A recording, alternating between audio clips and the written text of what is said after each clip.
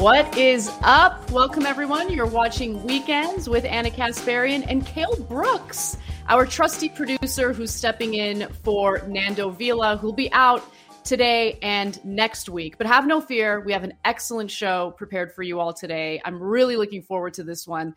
In our interview section, we will be speaking to Andrew Cockburn, who is the Washington editor of Harper's Magazine and has written extensively on U.S. foreign policy, both in his articles and in books that he's published. So I'm really looking forward to that discussion. Cale, how are you doing? What are you looking forward to? I'm doing great. I wish Nando had told me that he was not going to be on the show sooner than this morning, but here I am. Short notice. I had noticed. We have segments prepared. We're going to be talking about the Biden infrastructure plan and all of the horrible shenanigans and corruption in Washington, and then I'm hopefully going to try to maybe bring in a little bit of a historical perspective on how in the past working people have gotten out of these situations. So hopefully we have both the critical take on what's going on and then maybe hopefully some useful perspective on how to get out of this. Maybe. Yeah, I love that. I think the historical context is important, and I'm looking forward to your decode. There are a lot of terrible things happening, especially when it comes to the budget reconciliation bill, which I'll get to in my decode segment. But what's given me a little bit of positivity or optimism is what we're seeing in regard to the labor activity in the country. So we had covered the threats of workers striking. We had Kaiser Permanente nurses threatening to strike, IATSE workers threatening to strike. IATSE, of course, is the union representing those in television and film. But the individuals who did end up striking are the John Deere workers. 10,000 of them decided to engage in this strike after they could not secure a contract that they were happy with. John Deere is making record profits to the tune of, I believe, $6 million in revenue last year. So it's pretty easy for them to share that wealth with the very people who help to generate it, which are the workers, but not under this system where they have a fiduciary responsibility to return investments to their shareholders. So with that said, I wanted to give an update real quick on, first of all, how exciting it is to see workers hold the line, but they're not doing it without support, right? There's protection in place. And a really good example of that is what John Deere did in regard to the workers' health insurance. In order to basically make these workers desperate to go back to work, John Deere decided to kick the striking workers off of their health care. But what I was happy to see is since they're represented by the United Auto Workers, which of course has a strike fund to the tune of $790 million, I believe, the union will be able to pay for the COBRA payments for these striking workers as the strike goes on. And by the way, John Deere has not striked, the workers have not striked since 1986, the year I was born. And so that strike lasted 5 months. This is an open-ended strike. We don't really know how long it's going to last. But what's really fascinating is to see how it's really hitting John Deere where it hurts, right? So there's this one division of John Deere. It's known as the money maker, where the equipment that they make, the machinery that they make, sells for about $8,000 a piece. I'm sorry, $800,000 a piece. And so they're already behind schedule considerably. And this was in the beginning of the strike. So John Deere is in a desperate situation. They think that they can, take the health insurance benefits away from the workers and make them desperate enough to end the strike. But since the workers have that added protection of the union representation and that strike fund that comes along with it, hopefully it'll be able to sustain them longer as they hold the line. Yeah, no, I mean, it's a phenomenal development. And the fact that people have been pummeled for so long, for so many decades, but especially just like in the last 2 years in COVID, having to go through so much in the workplace, out of the workplace. And so, dealing with sickness in the workplace or not, it's phenomenal to see people fighting back and, people who are, who have any morality or any decency, you should try to do something to help these workers. There's efforts that, like the most minimum, like if you're posting on social media or something in solidarity, that consider that like the minimum, like obviously what they're going to need is financial resources, because as economic resources, as she mentioned, like the last strike took over 5 months. That's probably more likely the case in a lot of these major strike actions, that it's not going to be, one and done. In fact, when you do see these like minor strikes that we are more accustomed to in the last few decades, these like, oh, we're going on strike for a day or two. It's like, it's all about a political statement, and it's not a real fight. In fact, it kind of just speaks to the weakness of the labor movement. Like when it's a real fight, it's going to be protracted, because the boss, like the fact that they have made all this profit in this time, and the fact that they have been hoarding it, means that they have a lot of cash to burn through, which means that the workers are probably going to be out on strike for a longer period of time.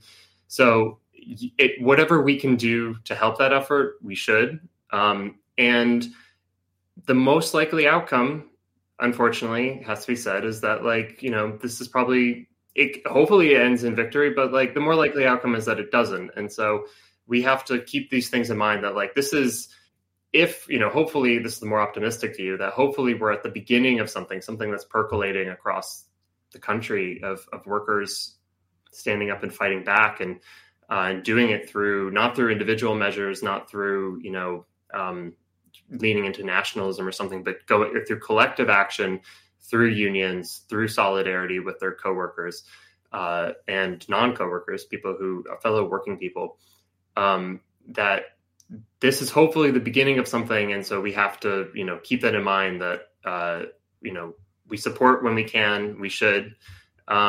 And if it ends up in a loss, we just have to understand the massive fight we're in, the power of the corporations that we're up against. Absolutely. And what also makes me optimistic was the fact that, you had this effort to unionize warehouse workers in Bessemer, Alabama. As we know, that effort did not succeed. And there was some concern that would discourage workers, but it didn't. It didn't discourage workers. We're still seeing, honestly, labor activity that it's certainly not unprecedented. Like, we had a lot of labor activity early on in this country's history, early on in, during the New Deal, lead up to the New Deal. But then everything just kind of started to die down.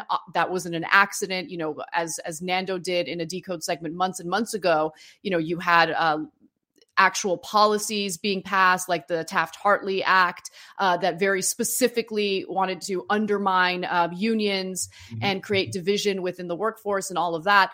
But now you're seeing people with a level of class consciousness that didn't really exist in the 90s, I feel like, or if it did, it was really minimalized or minimized. And so I'm glad that people aren't discouraged. And I think it's because they don't really have the luxury of being discouraged, right? I think a lot of people are realizing, unless we fight back, unless we find ways to organize in other contexts, obviously John Deere is unionized, but unless we find ways to kind of shift the power dynamic in the workplace, things are just going to continue devolving for the worker. And that's certainly true with technology advancing, more and more automation. I didn't know that John Deere actually had a moratorium on closures, factory closures. And so that was one of the things that John Deere executives wanted to do away with in one of their contract offers. And the workers are like, no, we want to maintain that moratorium. And they've realized the importance of that. That means maintaining jobs for themselves and for their fellow coworkers. Right. Yeah. I mean, again, you just have to keep in mind, like the way that the system as a whole, capitalism as a whole, it organizes the bosses and it disorganizes the workers. The fact that it's so much easier for a boss to say, I'm going to close down the plant for a week and you can't come in for a week. They can shut you out for a week. That week, their capitalists don't want to do that, but like they can probably withstand a week of no profits, whereas a week of no wages for a worker is so much harder to go through because capital is already organized and collectivized into like the firm, into the factory. And so the boss has all of these assets that go into that process. And like the fact that they can, like you're saying, they could typically a boss could, if they have multiple locations, shut down one location, move it somewhere else. That's easy for them because, it's just, they're just moving property. They're just moving, it's not typically isn't what they want to do. There's usually circumstances that enable that process to happen, but workers can't just as easily get up and move to another state over where the job is going, because they actually have a life. They actually have family and friends, and they have limitations of how they can break into a new social setting. And it's not easy to move into a new place, into a new part of the country, a new part of the world. So this is, the fact that, basically what constitutes workers is a part of us as people, the fact that we have to sell our ability to work, versus the fact that a capitalist just owns a bunch of stuff that is profitable. That distinction, although it might be, maybe it's kind of, I'm being very general, but that is fundamentally, why capitalists will have the power they have, and workers, relatively don't have as much power. But ultimately, I mean, this is the only way to fight back is through collective action. That in order to push for their interests, workers have to organize collectively. That's the only way that you can meet the same level of power that the boss has. And one more thought, I guess, because I've seen a little bit here already. I mean, you see this every so often, people's reaction to seeing a little bit of strike activity or to workers pushing back is to immediately jump to okay, general strike. Okay, this is good, but let's keep going. Make it bigger. I'm happy you brought that up. So can you talk about that? Because I think, first of all, if there's anyone who's really well read on that issue, it would be you. And I was trying to talk about that and explain why it's not so easy on TYT. I believe it was this week. But can you discuss that? Because I think that there's this tendency to think that you just call a general strike, and since the majority of Americans, the majority of workers agree on how the system is messed up, they're just going to do it. But it's far more complicated than that, and the groundwork requires quite a bit. Yeah. I mean, I think the first sobering thing is just the fact that in this country, in the private sector, it's only 6% of the workforce that's actually unionized. Yep. And so everything we're seeing in the news right now about Striketober, these are all union workers, meaning it's a sliver of 6% of the population, of the working population, rather. And that doesn't diminish Striketober. That doesn't diminish what the workers are doing. Again, obviously, you should be doing what you can to support these efforts because we want them to win. But it's important to just keep in mind that this is, the fact that it's, only John Deere, out of like all of the kind of the bubbling work actions, John Deere were the one, or the John Deere workers were the ones who actually went on strike. And that a lot of other workers are going to say, I would really rather not if we don't have to. That if like we can come to an agreement, that would be preferable, because while striking is perhaps the most powerful weapon workers have, it inevitably is also hurtful to them in the meantime, because they, in fact, are in capitalism. Like, there's a society around you. Like, it's you. In fact, the rules of capitalism say that you have to make your living on the market, that you have to buy and sell on the market. And if you don't have income for the time that you're striking, you cannot buy and sell on the market. That's the problem. It's not so easy to just like say, yeah, screw this whole thing. I'm going to just like, I'm just not going to go to work and like force the boss to give me what I want. It's like, there's so many preconditions. I talked about this a little bit last week, but there's so many preconditions that have to be met for workers to successfully organize and then go on strike. And then on top of that, actually win. Like there's a lot of, the history of the labor movement in this country and around the world is that, like, especially in neoliberalism, workers are going to lose more than they win. But like, that's also been historically the case as well. That like, the periods where workers win are exceptional, and we know them. Like in this country, it's the New Deal. In Europe, it starts a little bit earlier, extends a little bit later, but it's maybe like 50 years. We get like 20, 30 in the US. The rest, like Europe, gets like maybe 50. So that's the exception. And the point is to try to recreate those situations, but you can't just will them into existence. It's not that the fact that workers won in the past was because they just wanted it enough.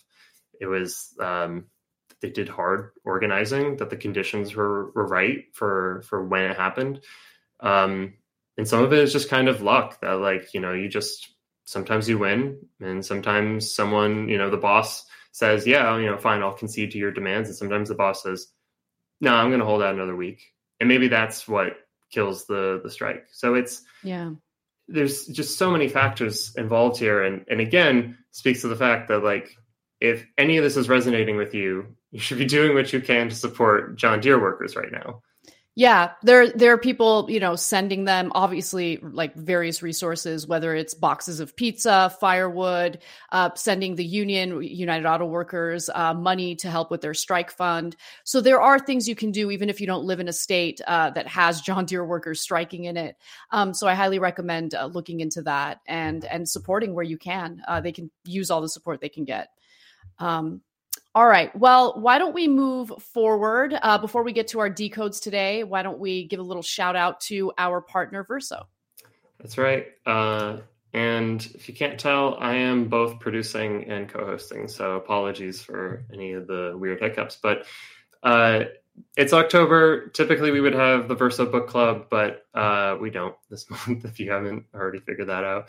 So instead, we're just reading off a couple books that I think you should check out from Verso. These are some of the new titles that are worth looking at. So the first one is Who Owns the Wind? Climate Crisis and the Hope of Renewable Energy by David McDermott Hughes, which argues for transforming renewable power into a common resource. Naomi Klein says David Hughes is doing some of the most innovative thinking and writing about energy democracy in the world. The next book, actually, we're going to be talking with the author in a moment, is The Spoils of War, Power, Profit, and the American War Machine by Washington editor of Harper's Magazine, Andrew Coburn. Based on years of wide-ranging research, Coburn lays bare the ugly realities of the largest military machine in history. Stay tuned for our conversation with Andrew. And finally, Islamophobia and the Politics of Empire, 20 Years After 9/11 by Deepa Kumar, a critically acclaimed analysis of anti-Muslim racism from the 16th to the 21st centuries, with a new foreword by Nadine Nadeber. All right. Sorry. All right. Well, let's get to our decode segment. I really like the way that the show has two segments that really mesh together well. So I'm going to start off with an update on what's taking place with the reconciliation bill, but more importantly, something that I've noticed in regard to the way the media covers the negotiations regarding that bill and how frustrating it is that most people aren't getting the full story. So let's get to it. The most frustrating aspect of the corporate media's coverage of the negotiations surrounding the so-called budget reconciliation bill, that's Biden's Build Back Better agenda, is that they treat everyone involved as if they're all, honest actors looking to do what they consider to be the right thing. Now, Senators Joe Manchin and Kyrsten Sinema have notoriously become obstacles to the passage of that bill. And this week, Biden did go out of his way to try to appease Joe Manchin in ways that are incredibly frustrating and honestly predictable. So Biden informed House progressives that the final bill to expand the social safety net is expected to drop tuition-free community college. Moreover, he indicated that the child tax credit, a key Democratic priority, would likely be extended for just one additional year. Remember, he was promising to make it permanent, and that's much shorter than what many in their party wanted. The child tax credit will also be means tested, keeping with what Manchin had wanted. All right. So again, let me just emphasize the fact that the way the budget reconciliation bill was proposed wasn't even radical by any stretch of the imagination. For instance, the child tax credit was supposed to lift about 50% of children living in poverty out of poverty. I would argue that a far better solution would be to do anything and everything in our power to lift all children out of poverty. But for people like Joe Manchin, lifting 50% out of poverty, that's a little too extreme.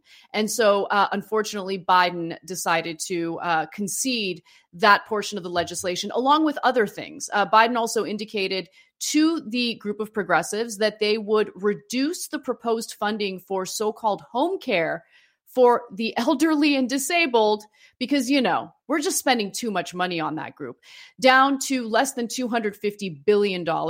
Democrats had wanted to keep the funding at $400 billion. The president told progressive lawmakers that negotiators are also weighing reducing the duration of paid leave benefits outlined in the package to just 4 weeks, down from the proposed 12 weeks.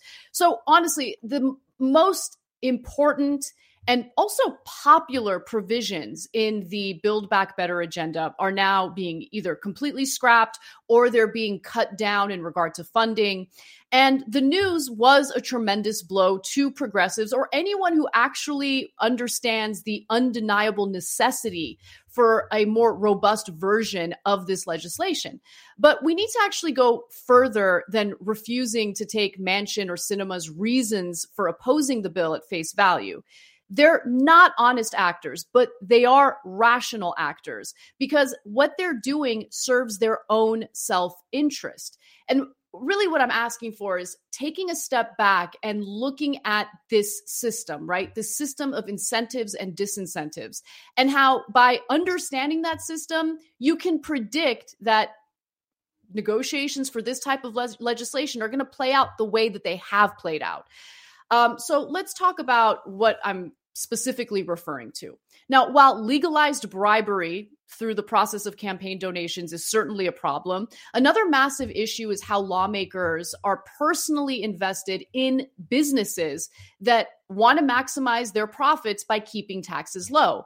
And I'm sure most of you who have been following this story have noticed that both Senator Joe Manchin and Senator Kyrsten Sinema have pushed back against the notion of increasing corporate taxes. And sure enough, this week, Joe Biden made it clear that it's very unlikely that the budget reconciliation bill would have the pay for in the form of higher corporate taxes.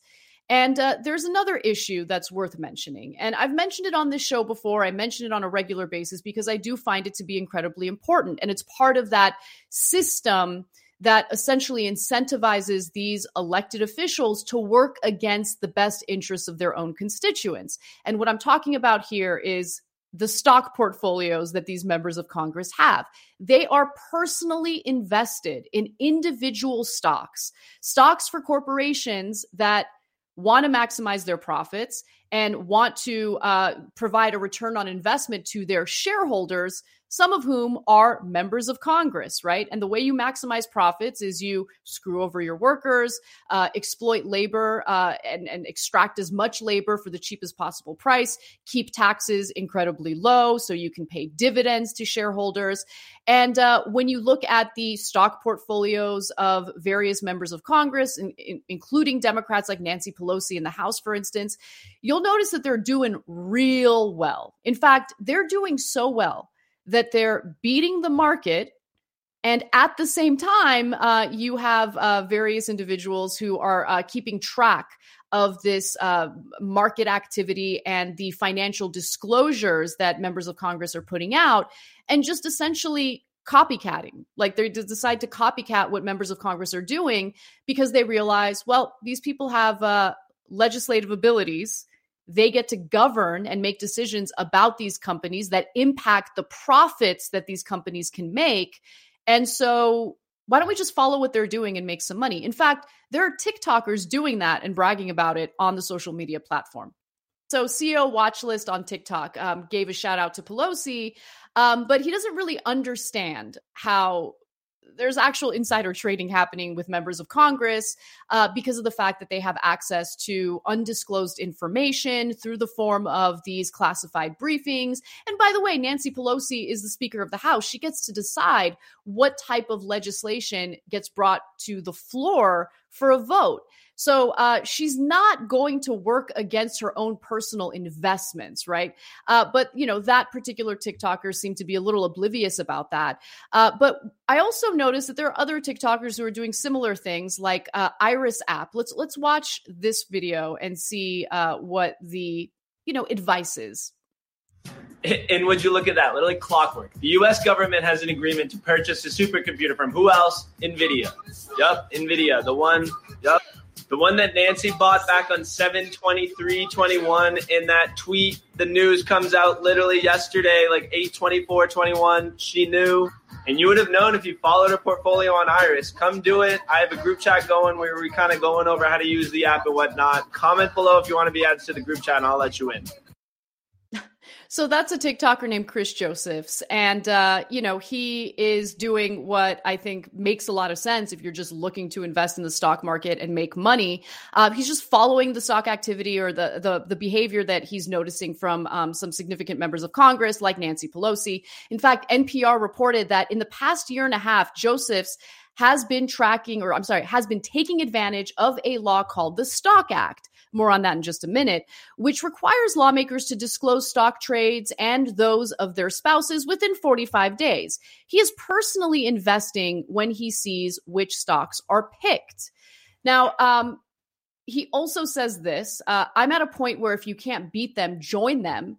I typically do buy. The next one she does, I'm going to buy. We don't want this to be a left versus right thing. We don't really care. We just want to make money.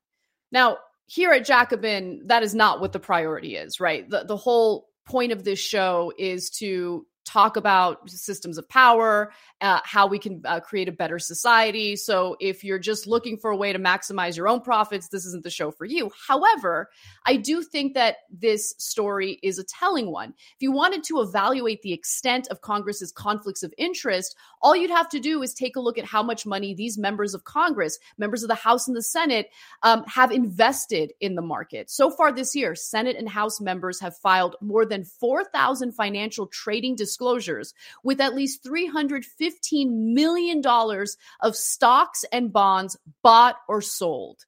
And look, while gridlock is a notorious characteristic of Congress, the fact of the matter is when it comes to passing legislation that helps to enrich themselves or their own staffers, there seems to be a lot of agreement. I take you to 2013 when Congress actually passed something related to the Stock Act that allowed for them to essentially loosen some of the restrictions for their staffers and their own, stock trading activity. Let's watch.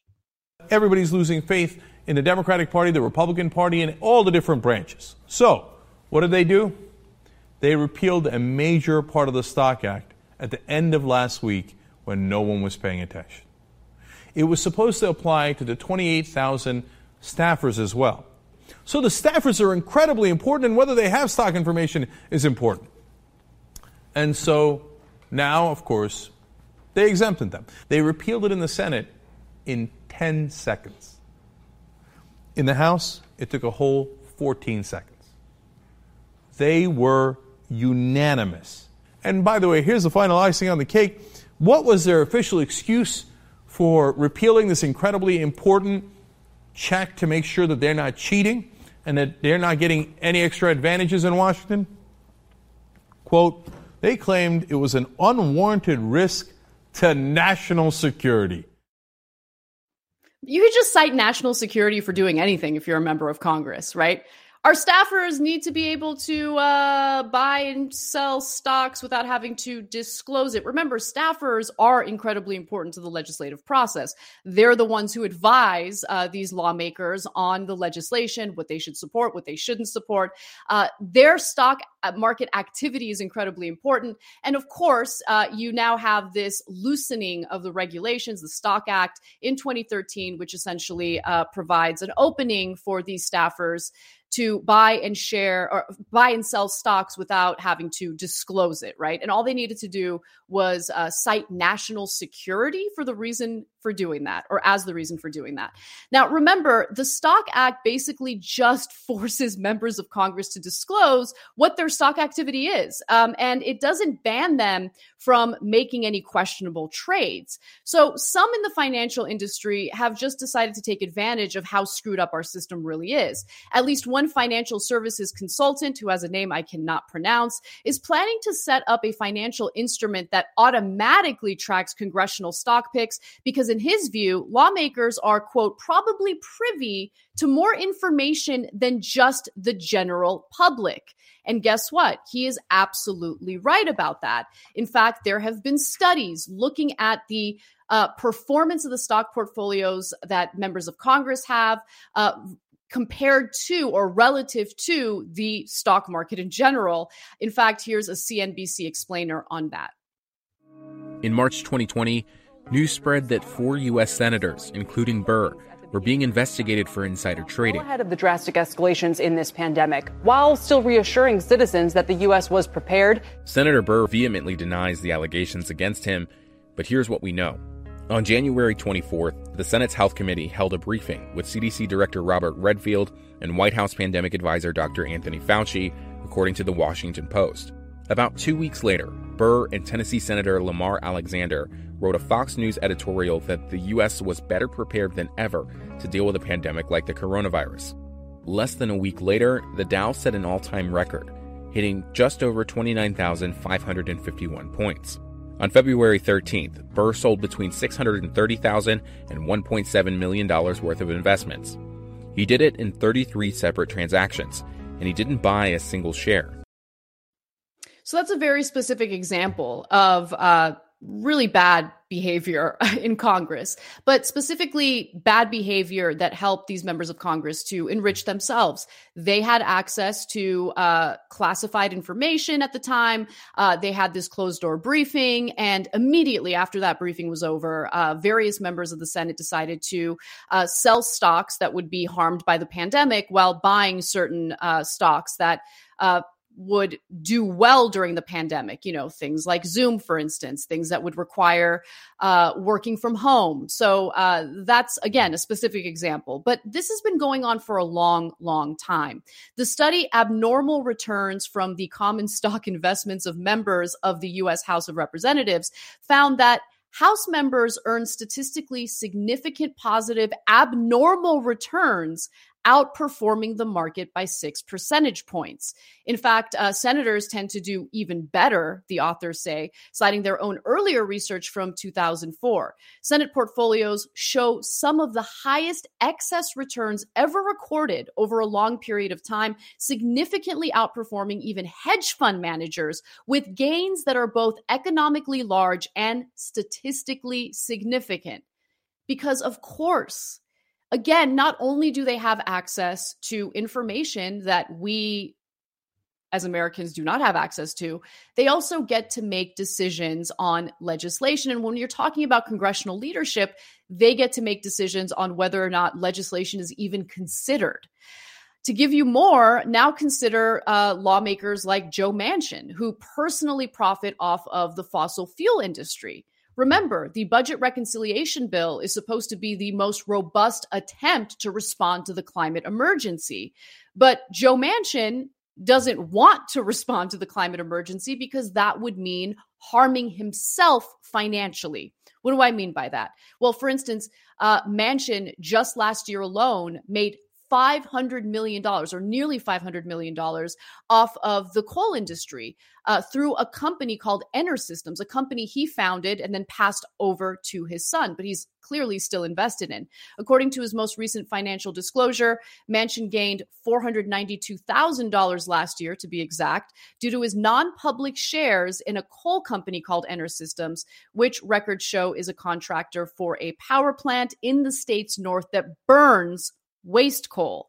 Meanwhile, Manchin's 2020 income for being a senator was $174,000. $174,000 is quite a bit of money, but obviously that's far less than the money that he's making from the coal industry.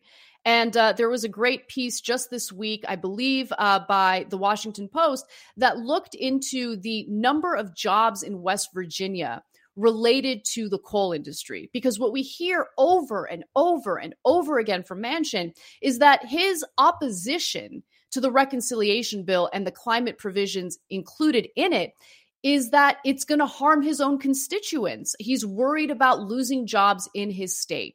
But the fact of the matter is, through this reporting, that only 3% of jobs in West Virginia are related to the coal industry. And the people of West Virginia are unfortunately now forced to pay far more in their energy bills because as the rest of the country is moving away from coal, they've decided, or the lawmakers in that state have decided to double down on coal. And that has led to an uptick in prices, which definitely enriches and benefits Joe Manchin and only harms the constituents in his state. Now, Biden hasn't made climate-related concessions to Manchin just yet, which I find a little funny because the whole point of making all the concessions that I mentioned earlier in this segment was to get Manchin on board to the reconciliation bill. Those were concessions that Manchin is unmoved by. What he would be moved by is doing away with the climate-related provisions because those are the very provisions that hurt his bottom line. But it's not just Congress that we should be concerned about because this is a system that has been set up to benefit elites in all parts of our government, including the judicial branch. So let's talk about that a little bit. District judges are supposed to hand down rulings based on the law and based on our Constitution and our constitutional rights, which is why it's a problem that literally dozens of them failed to recuse themselves in cases involving companies and corporations that they're personally invested in. And to be sure, they're allowed to be personally invested in it. And that's part of the problem. Now, the Wall Street Journal, of all places, found that judges have improperly failed to disqualify themselves from 685 court cases around the nation since 2010. The jurists were appointed by nearly every president, from Lyndon Johnson to Donald Trump. About 2/3 of federal district judges disclosed holdings of individual stocks, and nearly 1 of every 5 who did heard at least one case involving those companies, okay, or those stocks. Now, unsurprisingly, what happens if they're handing down rulings regarding companies that they're personally invested in? Well, let's give you the results. When judges participated in such cases, about 2/3 of their rulings on motions that were contested came down, oh, wow, look at that, in favor of their or their family's financial interests. Alerted to the violations, 56 of the judges have directed court clerks to notify parties in 329 lawsuits that they should have recused themselves. And by the way, that is what the law entails. They must recuse themselves. They failed to do so. That means new judges might be assigned potentially upending rulings. Think about what a waste of resources, what a waste of time that was. That these judges, A, have the ability to be invested in individual stocks and then fail to recuse themselves. And later on, I'll explain to you how this is not new. This has been going on for decades. Again, nothing bars judges from owning stocks, but federal law since 1974 has prohibited judges from hearing cases that involve a party in which they, their spouses, or their minor children have a legal or equitable interest, however small. And what's incredible is just how many of these judges who are supposed to have an understanding of the law, remember, they're making rulings based on the law, purport to not really know what the law is in regard to their own personal investments. The Journal identified 36 conflicts by one judge in Colorado, R. Brooke Jackson. The cases included Apple, Chevron, Eli Lilly, Facebook, General Electric, Home Depot, Honeywell, International, Johnson & Johnson, JP Morgan, Pfizer, and Wells Fargo. I mean, this judge is getting down, getting busy, right? Now, reached by phone, this is amazing. Judge Jackson said he had no idea which stocks he owns because a money manager handles them and because his wife fills out his disclosure forms. He said that because he doesn't know, he couldn't have a conflict of interest. Told he was required to know under the law, he said, "That's news to me." Really? You're a judge. How do you not know what the law is, especially when it's a law pertaining to you and what you can and can't do as a judge? And by the way, this has been going on for quite some time. Through my research, I found this headline from the New York Times in 1999. Judges ruled on firms in their portfolios. In 2014, the Center for Public Integrity found that 59% of all federal appellate judges reported owning stock despite the risk that the companies in which they have a financial stake could come before them. By comparison, the prohibition of American families who directly own stock is much lower, just 15%. I'm sorry, the proportion, not prohibition, my bad. By comparison, the proportion of American families who directly own stock is much lower, just 15% as of 2010. And then, of course, there's another example from 2016, following a Washington Post investigation in 2006, not 2016. In 2006, the courts even added a computerized screening process to help judges avoid such conflicts, yet the problems continue. And it's no surprise that this is a system that enriches the elites and continues to make the rich richer.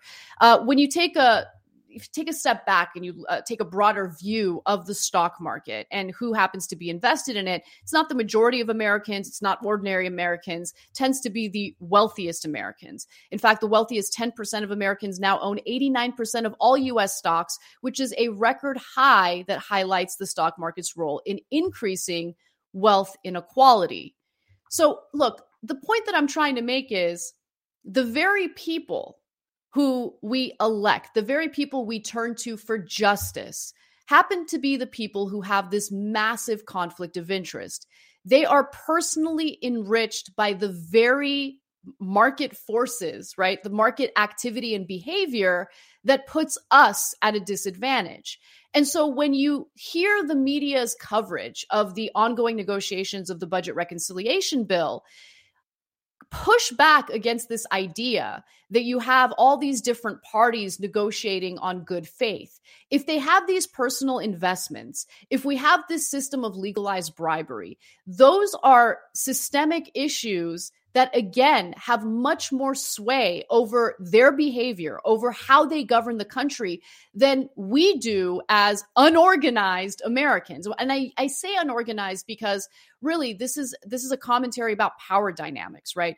A very tiny percentage of this country is unionized, right? About 6% of workers are unionized.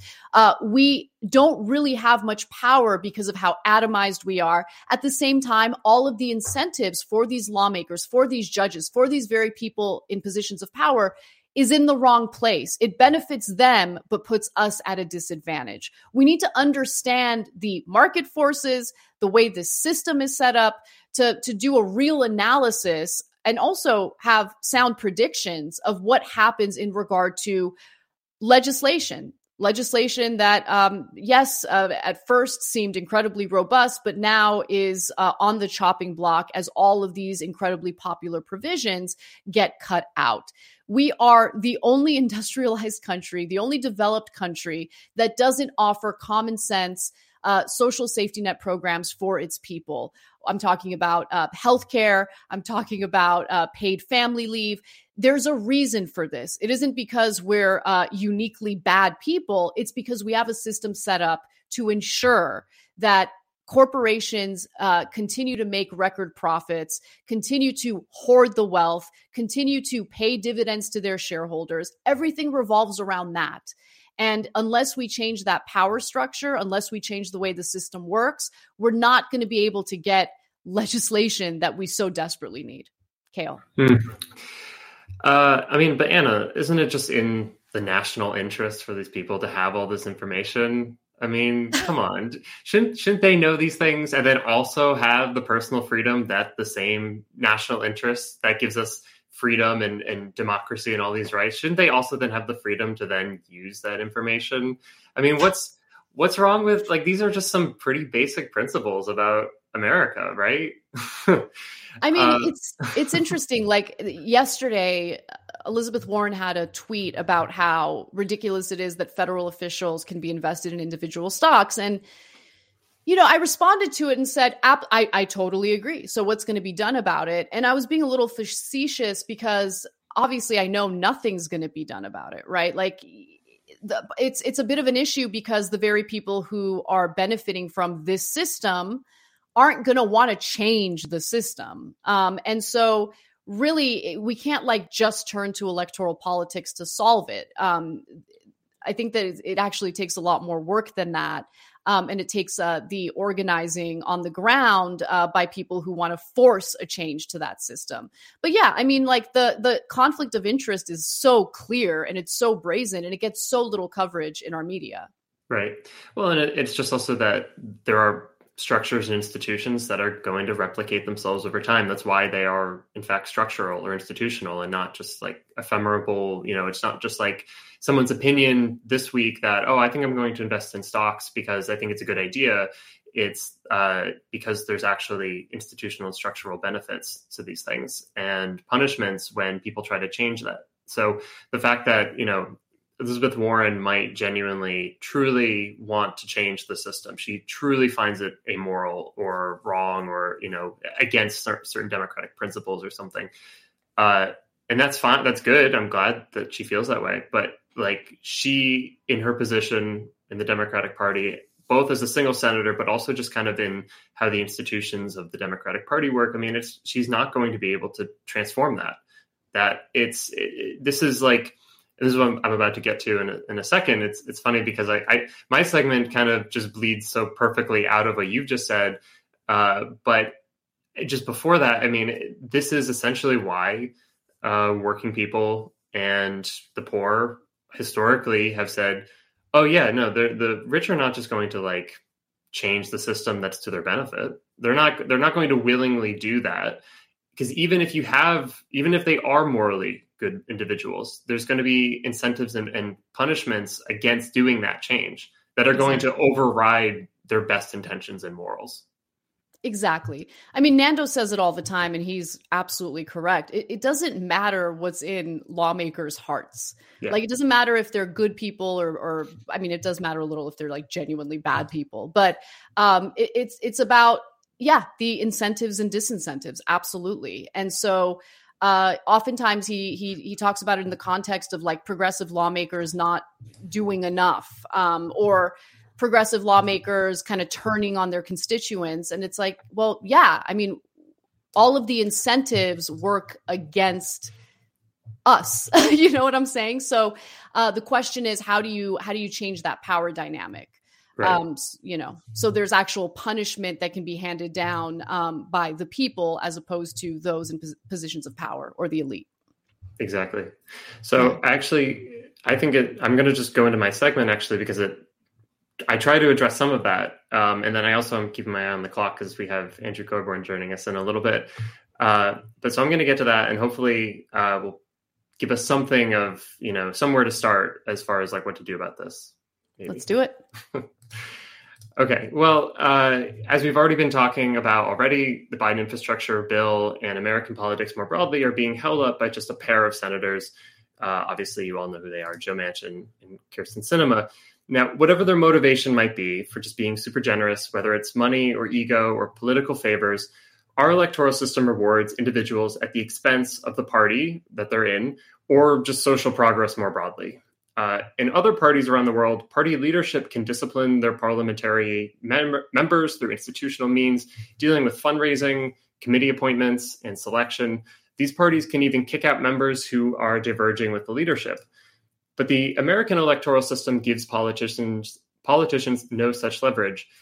Once elected, every politician serves effectively as a party unto themselves when it comes to decision making. Sure, they rely on the party for fundraising, but if you're willing to do what Capitol wants, it's not all that difficult to get donors.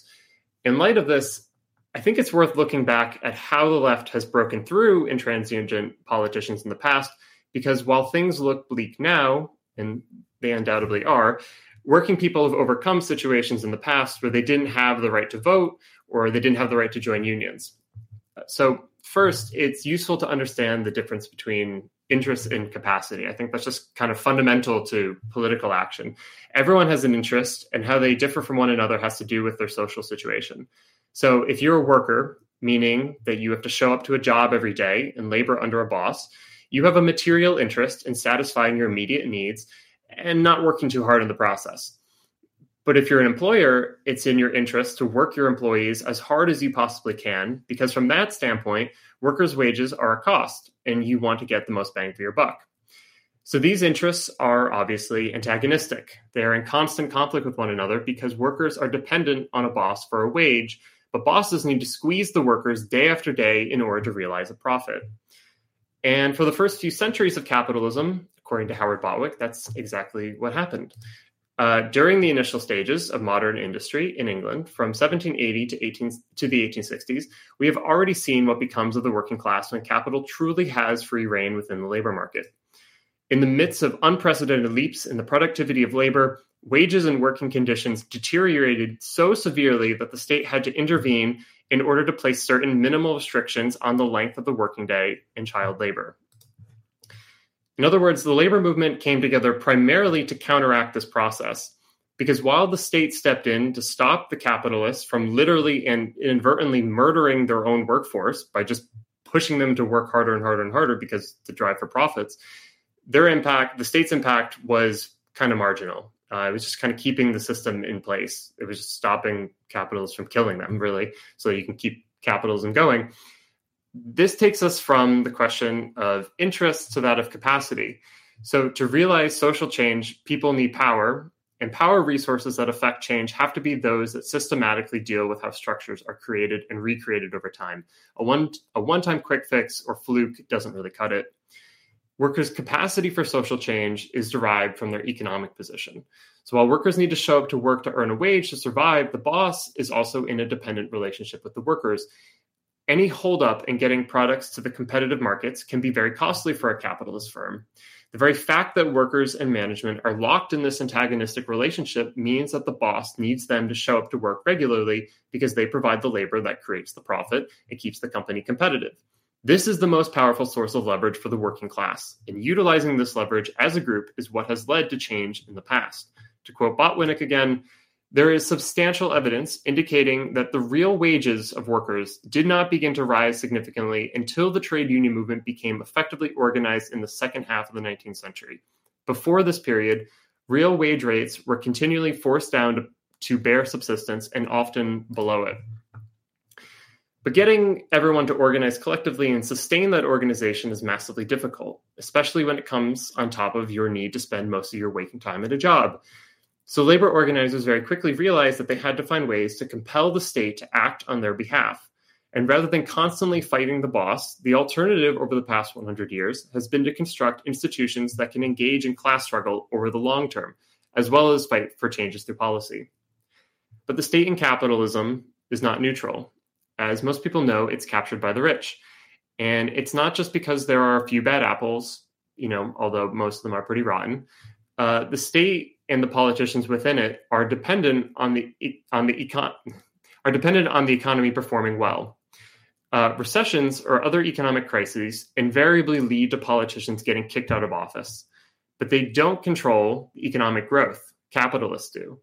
And so while capitalists are primarily concerned with making profits, politicians are primarily concerned with creating the conditions that are favorable to capitalists making profits. Otherwise, again, they'll get the boot.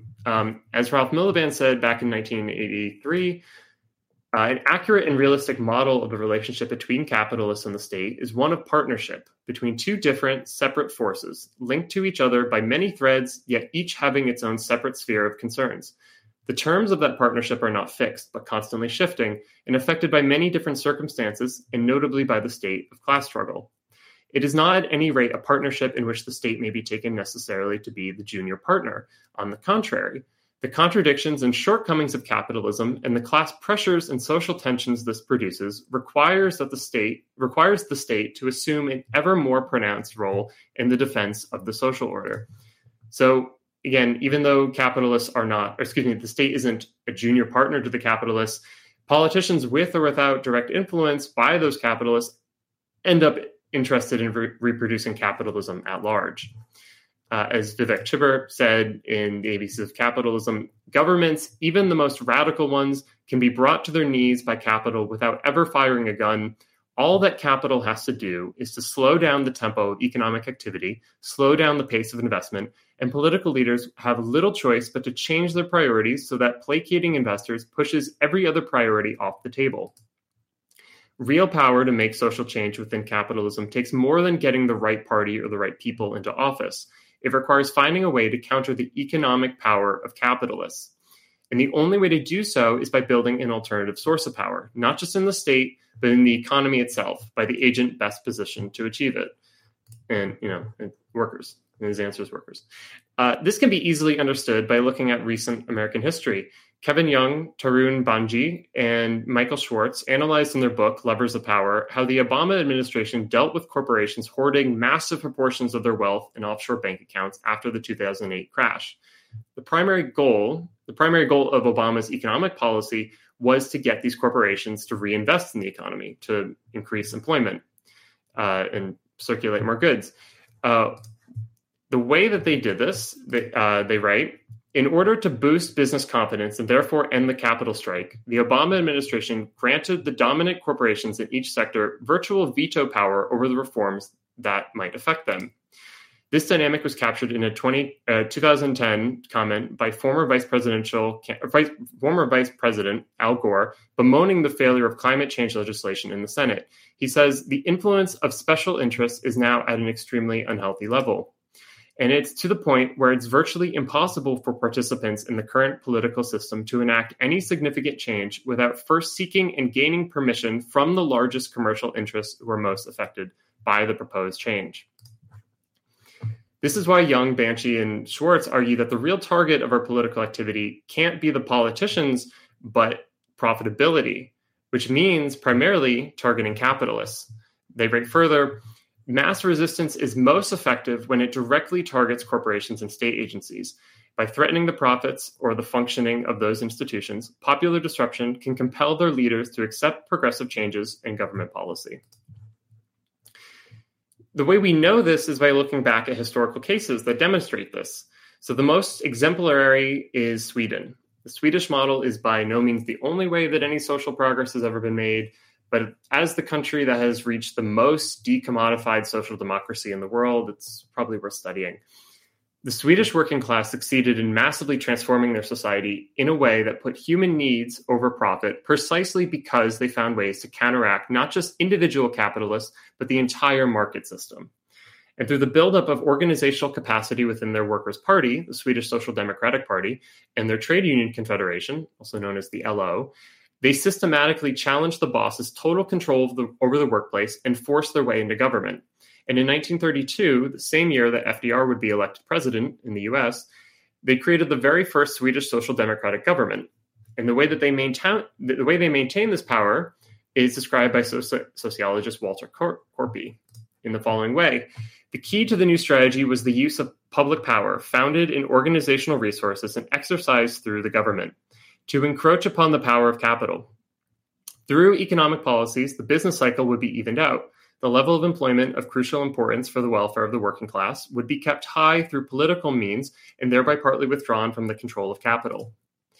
State intervention would be used to induce structural changes in the economy in order to increase its efficiency. Public power, above all, would be used to affect the distribution of the results of production. Through fiscal and social policies, a more equal distribution of income would be achieved. Political power founded in control over organization would be pitched against economic power founded in control over capital, and that would come to affect the distribution of an increasing proportion of the national product. The policy was to tax the rich and put unemployed people back to work through a massive public jobs program. Does that sound familiar at all? But the difference between them and us is that the Swedes had both a highly organized labor movement and a labor party in government able to put up a fight with the business parties. That is, they didn't just move from one fight with the bosses to the next whenever there was an issue. Instead, they created institutions which their single focus was to fight on behalf of their interests in the long term. And they largely succeeded in implementing those policies against the wishes of employers.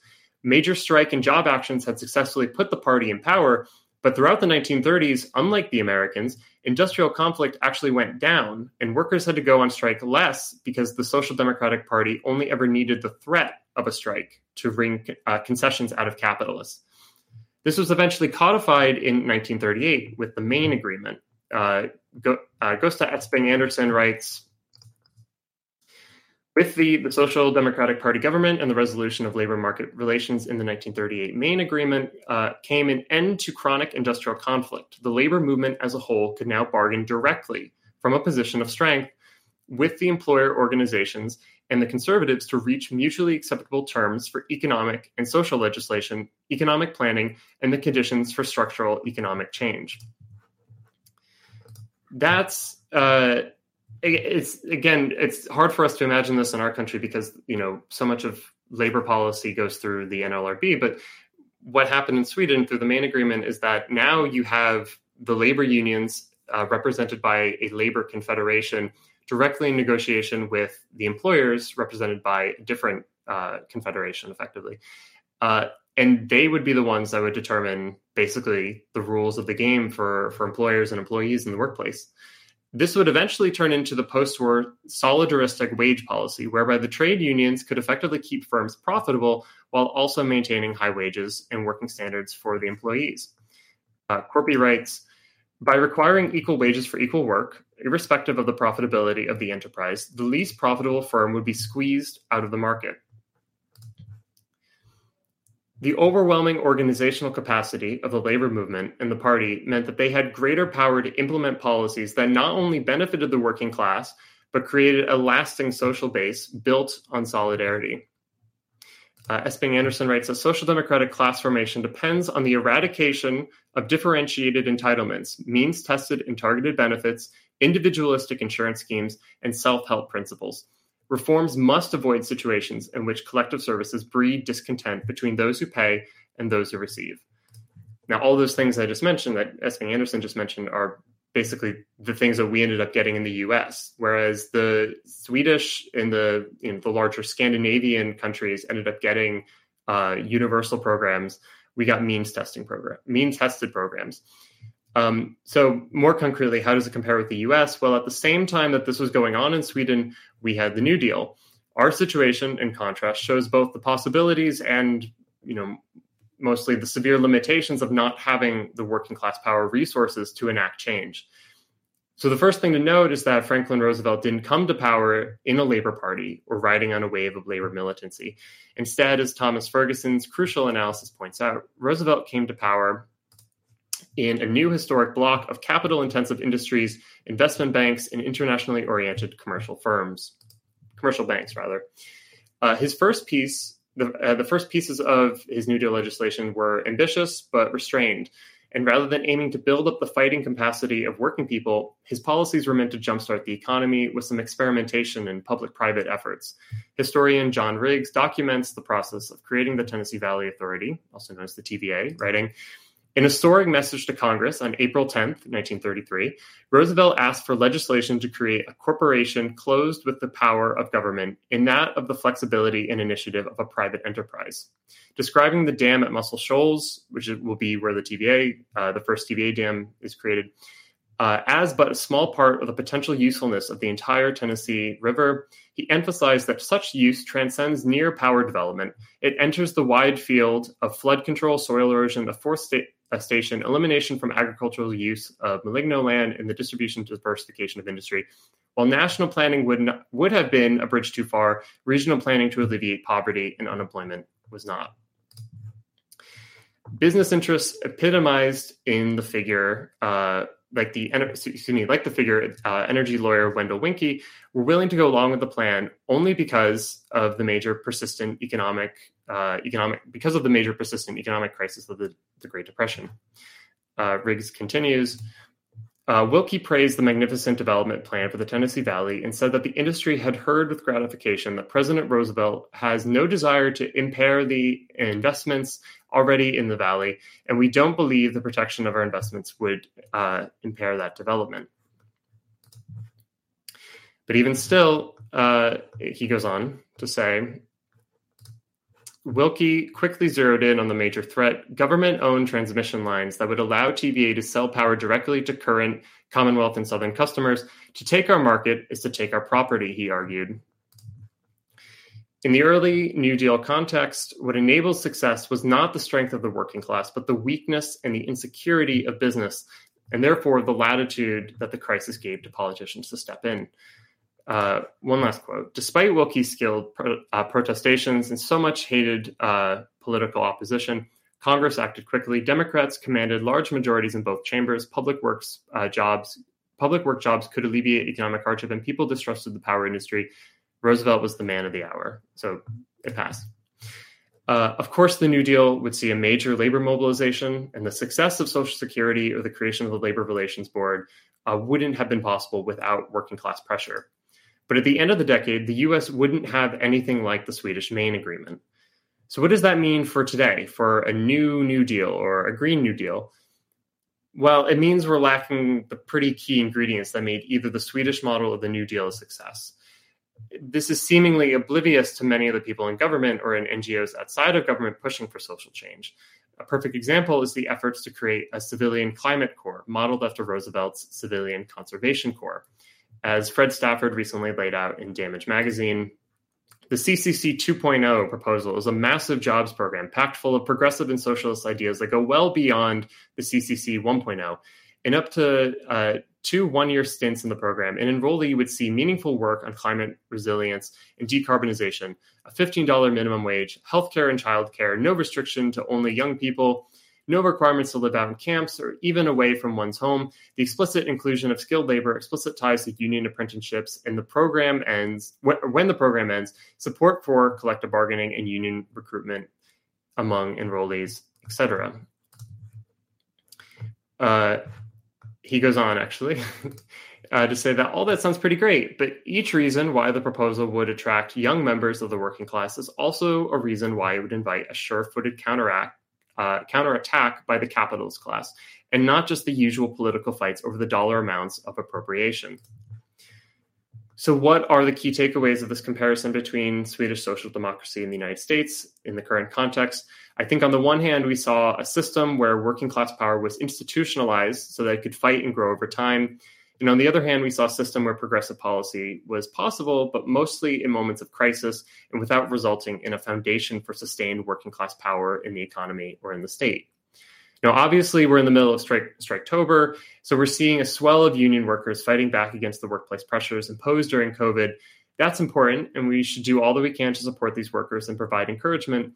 But this is historically only a short moment in the context of a very long period of relative powerlessness for the working class. This moment must be sustained if we are to reach broader social power. And without an organized labor movement or a party by and for working people, the Biden plans for infrastructure and green jobs are going to keep getting whittled down by business. And we have to be sober about that. So finally, one last quote, quoting Fred Stafford one more time in Damage. He writes that nostalgia among highly educated liberals for the ecological dimensions of the original CCC, in this case, only veils the political economy that enabled it. And in turn, what is possible in our current state of working class demobilization. So we have to focus on the political economy. We have to focus on the institutionalization of our politics. And we have to focus on rebuilding the labor movement, because that's the only way that we're going to get anything. And in the short term, we're probably going to be losing, both in the labor fight and probably also in Congress. But that is the challenge for us in the 21st century if we're to ever achieve anything as great as Swedish social democracy. So. All right. That was great. I really liked the comparative analysis that you did there, and putting things in historical context. And, as you were talking about the strike activity that actually lessened because the very threat of a strike, had an impact. I was also thinking about how the United States differs from Scandinavian countries in regard to minimum wage, right? So they don't have like a federal minimum wage like we do here in the United States. And it's because labor unions do the negotiating on behalf of workers, and they end up securing far better pay, far better wages for their workers, as opposed to what we deal with here in the United States. We rely on the federal government, and that clearly has not played out so well for us, considering the federal minimum wage hasn't been increased since, I think, the beginning of the Obama administration, if I'm not mistaken. Right. Yeah. Well, it's funny because it's actually it's in some ways, it's not we rely on the government because of the fact that most of the wage gains that have been achieved in the United States went through private contracts between employers and employees. That those wage gains weren't brought about across the board as just universal wage increases, which is what happened in Sweden, which is that the unions ended up negotiating not for particular unions, but for all working people across the board. And they had what I was saying before, solidaristic wage policy, where basically there's a little bit of a pressure on the top. Says, some people on the top are not going to be making as much as maybe they would have otherwise. But really, it means that, like, the majority of it is this massive push up from the bottom, from the floor, that everyone from the floor up is getting way higher wages than they would have otherwise, that capitalists would have wanted to have given out otherwise. And it's through this policy that, it really, the LO and the Swedish social democracy is incredible. And it's something I think we need to keep studying, just because it's funny. Like, conservatives love to say, this is actually, it's still capitalism. You guys, you want to praise Sweden, but it's actually capitalism. And it's like, the reason why it works is because, like, working people actually had institutions that fought for them, and like at the expense of capitalists, that, like, the people the conservatives are defending all the time, in that historical context, felt like, shit, I guess we're like, we can't fight back. Like, we're stuck in this, like, never ending arrangement where, like, we can't just dominate these people. We have to, like, make these massive concessions.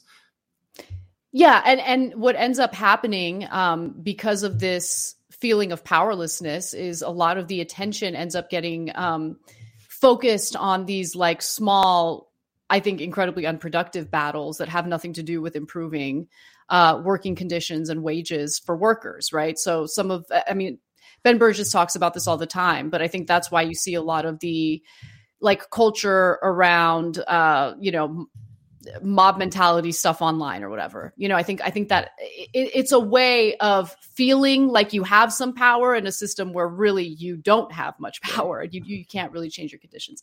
Anyway, I want to go to our guest because I know he's been waiting, and I'm really excited for this conversation. So joining us now is Andrew Cockburn. He is the Washington editor for Harper's Magazine and the author of many articles and books on national security. Those books include Rumsfeld, An American Disaster, Kill Chain, Drones and the Rise of High-Tech Assassins, and the most recently published, The Spoils of War, Power, Profit, and the American War Machine. Andrew, thank you so much for joining us. Hey, such a pleasure. Yeah, thank you. All right. So I'll start off with something that I noticed was like a main theme in your book, and it was in regard to just the amount of money and the amount of resources that get spent on defense here in the United States, and how that spending really doesn't translate to better national security capabilities. Can you discuss that in more detail? Yes, I think it's very important. It's a point that's all too often neglected. I mean, there's a perception that more money gets you more defense, and whereas progressive elements might say, well, we need the money for other beneficial things like health, education, and so forth. There's an acceptance to the idea that actually all that money translates into some kind of meaningful military capacity. And what is actually clear, and as I argue in the book or point out in the book, and is very clear, it doesn't. In fact, more money gets you less defense, because the object of the exercise is not defense, is not military efficiency and capability, whether you think it's a bad thing or a good thing or a bad thing, but it is to make money, to enhance the power and profit of the relevant interests, the corporations and their allies, their partners in the military establishment. Right. Actually, so I want to delve into that a little bit further. There's a quote that I want to pull up from the recent book, where you write in the chapter "The Military Industrial Virus." You quote from a former Pentagon analyst, Frank Spinney, I believe. Yeah. Right. He calls the military a living organic system. So you write, the MIC, the military industrial complex, has a compulsion to demand and receive more of our money every year, Contrary to common belief, this imperative does not mean that the budget is propelled by foreign wars, rather that the wars are a consequence of the conquest or of the quest for bigger budgets. And so I found the wording interesting that you wrote that there's a compulsion. And so, I'm typically a little skeptical of, sometimes the explanation will be there's just kind of a momentum. If something's going on, it just has this self-generating momentum. But I'm curious how you understand what the compulsion is. Why is it that the budget grows when, it seems like it is, from on the surface, it just seems like it is just for its own sake. Yeah, there seems to be, in our system, in the U.S. economy, in U.S. society, it's my belief that the military-industrial complex is sort of has its power has grown, and its function in the society has become so pervasive that it just has this compulsion to grow. It needs to grow. It would take a longer book than the one I wrote and many wiser heads than mine to explain exactly why this has happened. All I can say is it has happened and has been happening, I would say, really since, I would date it to 1948. You could argue that, just thinking about it, you could say, well, I know you've just been talking about the New Deal, but really, once things really, employment situation and the health of the economy really began to turn around, or did turn around in the late 30s once the sort of defense build-up in Europe began, with knock-on effects here, and then obviously took over the entire economy during World War II. Then there was a decline. They actually thought they could there was a peace dividend, and the wartime economy was to a large extent dismantled. And then actually around 1948. There's an interesting book about this, Truman and the War Scare of 1948. It started to build up again, and it was propelled by discovery of a threat. It came particularly from the aerospace industry, saying we can't actually make it in the civilian world, making civilian products. We actually need war production, war contracts, and so threats were duly unveiled. Then it took, got amped up to a tremendous extent in the Korean War. And you quoted Franklin Spinney, actually everyone calls him Chuck. Chuck's analysis of budgets since actually 1954. He took it from 1954 up to recent years and discerned this steady 5% overall growth. And what I found fascinating, as I talk about in the book, is that whenever that growth curve looks like it's being interrupted, it goes up and down a bit, but when the underlying curve is interrupted, then the system reacts. Suddenly we have a threat. We have a further justification, albeit, being the missile gap of 1960, then Vietnam, then after the end of Vietnam, suddenly discovery of a supposedly much stronger Soviet Union than we suspected. Then after the collapse of the Soviet Union, the beginning of the emergence of China, and steps to make the Soviet or Russia hostile again. It seems to be, and as I make this, comparisons, Chuck came up with it, that it's like an organic creature that has to feed and has to, its basic impulse is dedicated to protecting its food supply and growing. And that is indeed what we see happening, and is definitely happening today. Can you talk a little bit about, just a continuation of what you were discussing regarding the aerospace industry and their inability to make products that, or have a business model, I suppose, that mostly provides products for average consumers. Did that coincide with the evolution, for lack of a better word, of the Air Force? the Air Force, it's changed throughout the decades. Can you discuss that and whether that coincides at all with the desires of the aerospace industry? Very much so. I mean, the creation of the Air Force has different strands, and I talk about this a bit in the book. The Air Force originally was this sort of adjunct to the Army, lower in status and certainly in budget to the artillery.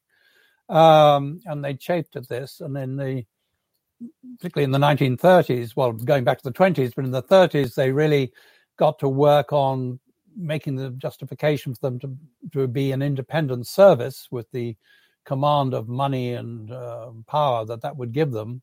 And they did that by saying, well, we can win wars on our own with our new technology enabling precision bombing, and on which they spent an enormous amount of money. People forget this. I mean, even before World War II, they were investing very heavily in precision bombing. And they tried it in World War II, and of course, it was a complete bust. They had this mechanistic view of societies that you could take out a crucial component and that would give you victory because the enemy war machine would collapse. And they tried that on Germany, actually on Japan too, but more vividly on Germany, and it didn't work at all. And so they went to just mass extermination of civilians, which was the only thing they thought they could do, bombing and burning down cities. So, but in the course of that, and there's a particularly instructive story, which actually isn't in my book, I have to confess, to do with the construction of the B-29 bomber, which was actually cost as much or more money than the Manhattan Project. Not something people generally know. They invested more in building the B-29 bomber than they did in building the atomic bomb. And they did it in Kansas. There was a thing called the Battle of Kansas, where they basically devoted the entire resources of the war economy, or as much as could be spared, to building this plane.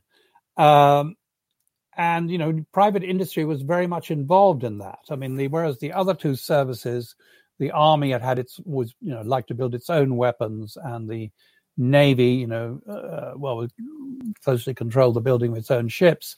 The Air Force was built on a model of contracting out, of enriching, supporting and enriching privately owned aircraft manufacturers. There were a great deal of that in that time, very few now. But so they did, and for a while the two coexist.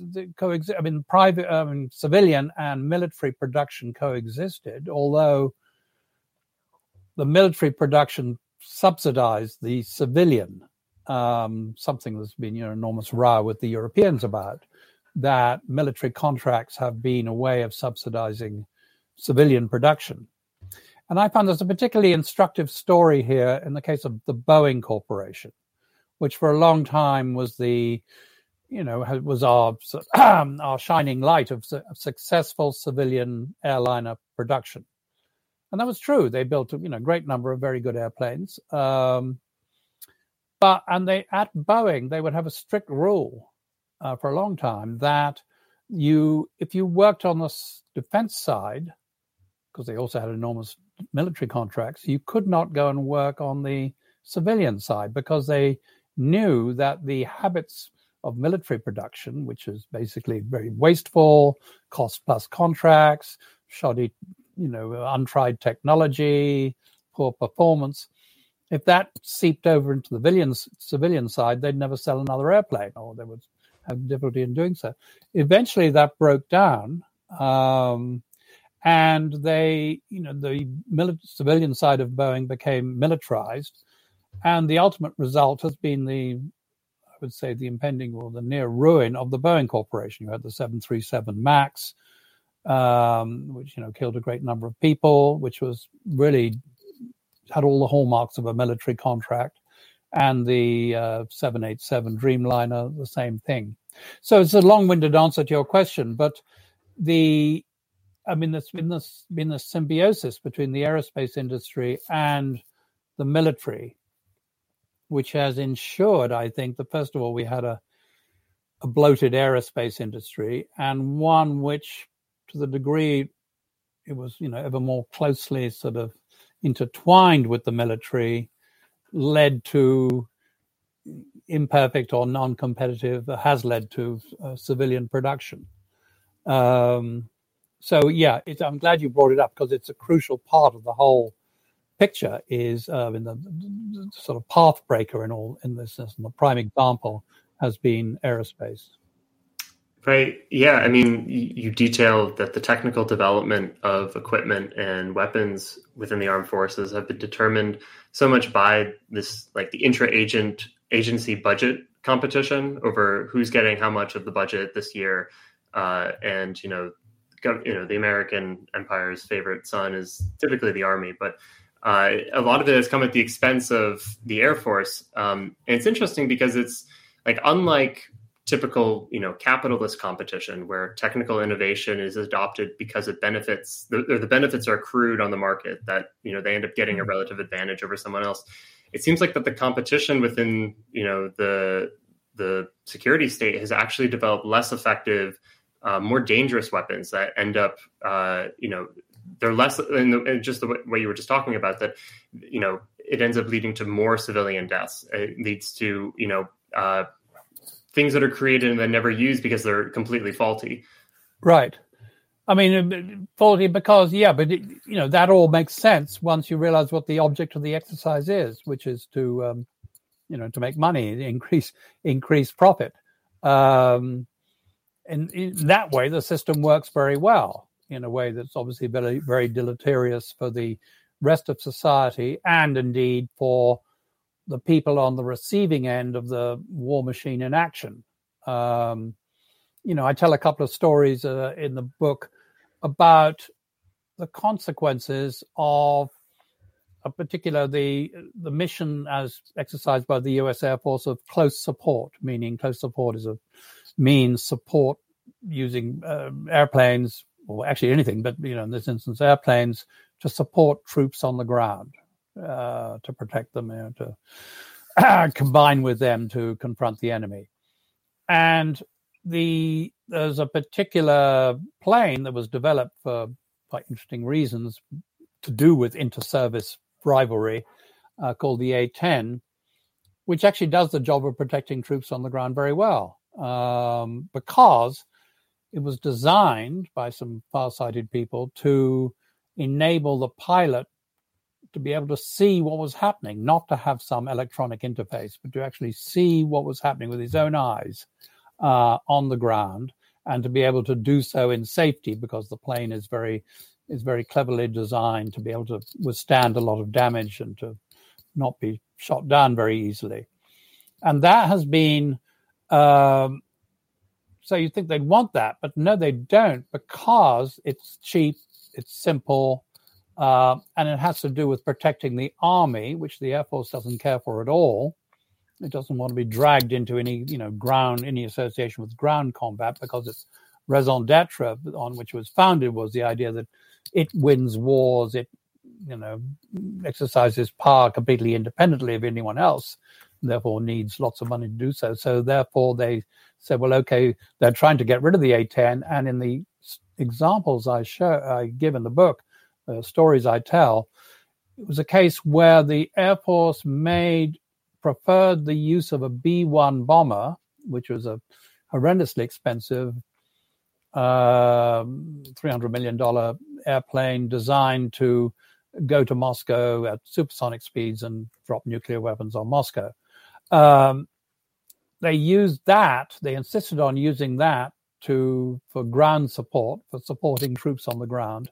And as a result, in two, I think fairly horrifying examples I give, actually there are many, many more, but I highlight these two, they kill, in one case, they killed a number of American troops, and the other, they killed an Afghan farm family. I just say that was just one atrocity in mid hundreds of thousands in that horrible war.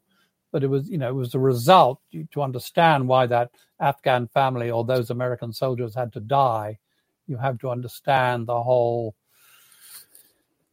sort of bureaucratic economic rivalry between the services and and the Air Force's association with the aerospace and electronics industries, which bring about this situation.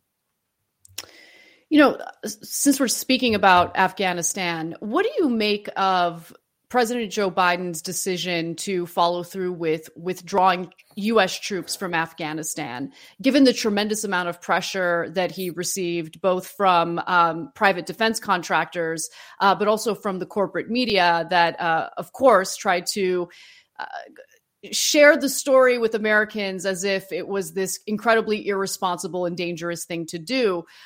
It seemed honestly shocking that Biden followed through on it, especially given the the military industrial complex and the usual pressure that our lawmakers and presidents cave to, the pressures from corporations that make quite a bit of money from continuing on with these forever wars. Yes, I think the real reason is that, they know better. They know that, well, first of all, you have to remember Biden was, when he got in, Trump had already effectively surrendered to the Taliban. There was an agreement in place that we would withdraw, the U.S. would withdraw this year, and thanks to that agreement, the Taliban were basically observing a ceasefire so far as Americans are concerned. No American was killed leading up to the evacuation. I can't remember, for a year, because the Taliban were not shooting at Americans. Biden knew perfectly well, and all the rest of them knew perfectly well as well, if Biden had violated and said, well, actually, we decided to stay after all, then the Taliban would have started killing Americans again, which wouldn't have looked good. And people, the people here would have been asking why. And certainly the Republicans would have made a thing about that. The second reason, I think, is that, they, as I say, they all knew better. And they know, I think it was in a way of sort of just reminding him that the furore and all these disgusting denunciations from people like Petraeus and all the sort of hacks and harlings associated with the military-industrial complex. It's a way of sort of admonitory, saying, just here's what you get if you end a war, and so don't even think about doing that again. And just to remind you who is ultimately in charge here. That's the way I see it. And of course, they all knew perfectly well, there's a much bigger prize in prospect, which is the whole build-up of this, confrontation with China. Mm. We weren't, by the end, we weren't spending that much in Afghanistan. There was a lot of private contractors who were still doing pretty well, and we were going to shovel out, I think, $3 billion,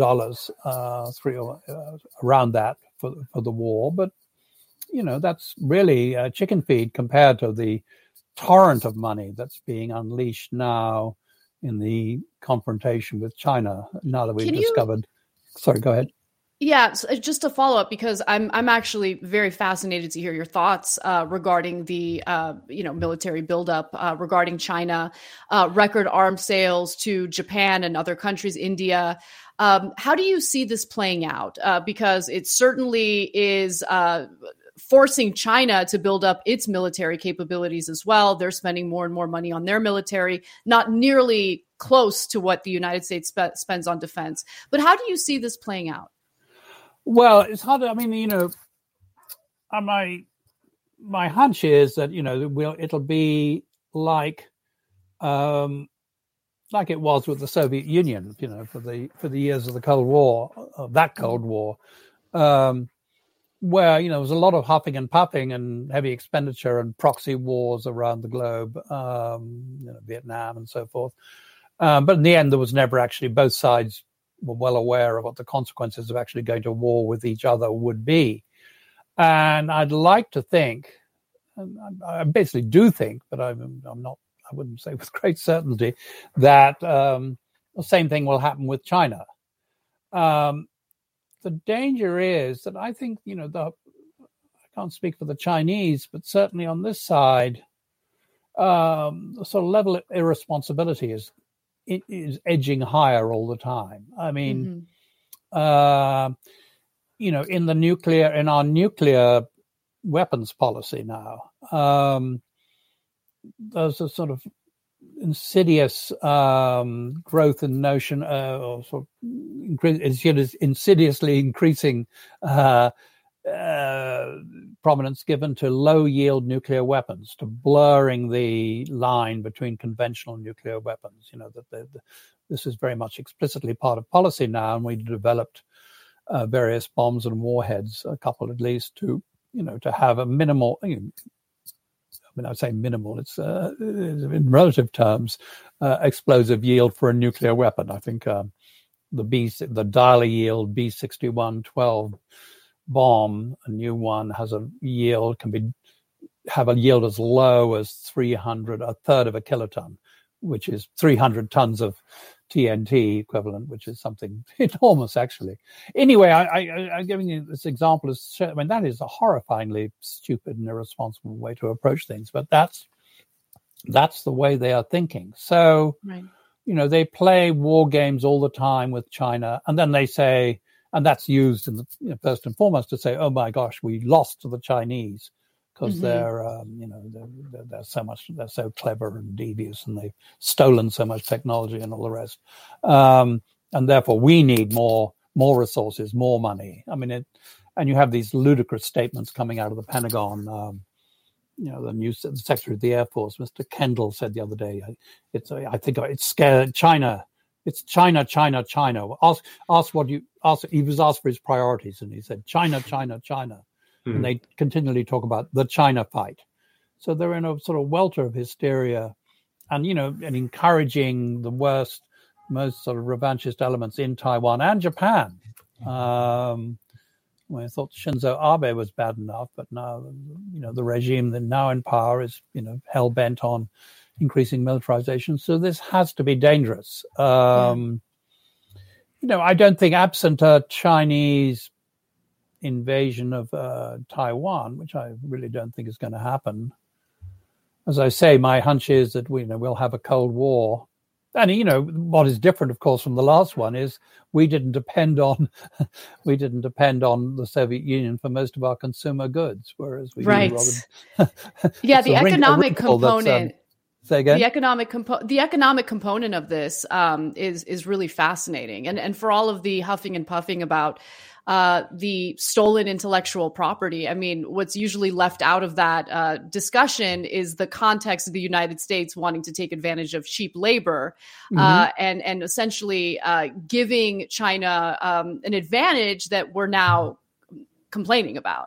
It's incredible. Right, and also, isn't it? I find it very interesting and amusing that, interesting anyway, that while, we talk, there's endless talk from the Pentagon about the China fight, and there's lots of rhetoric from the White House about, confronting China, and you have Biden continually saying things he's not meant to say, like, we will come to the military aid of, we will basically go to war over Taiwan if necessary. Meanwhile, J.P. Morgan, Goldman Sachs, whatever other banks and private equity funds are eagerly accepting the Chinese permission to invest in China.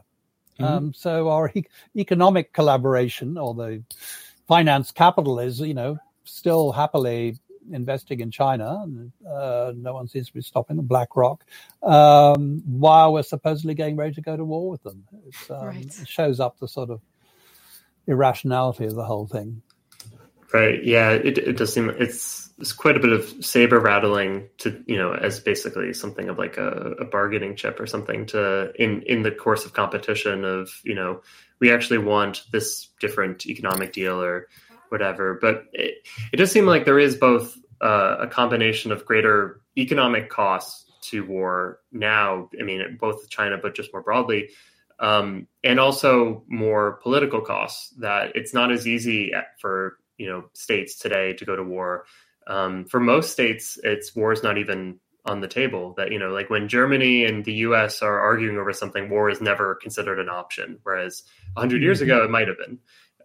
Just like kind of how dramatic that change has been, maybe goes under stated or something. But you do mention that this may be a weird roundabout way of getting to a different question, which was about you mentioned a conversation you had with Representative Ro Khanna, where you quote him as basically, the primary issues with American foreign policy largely have to do with militarism or bellicose attitude, and excuse me, not just attitude, but obviously like impacts in the world. And you make the point that, yes, of course, obviously, but how do we then deal with the budget? That like it kind of takes our eyes off the budget. And so I'm curious how I believe that piece was written a couple of years ago. I'm curious how you feel about maybe progressive politicians, both in office and maybe just like left political movements and institutions and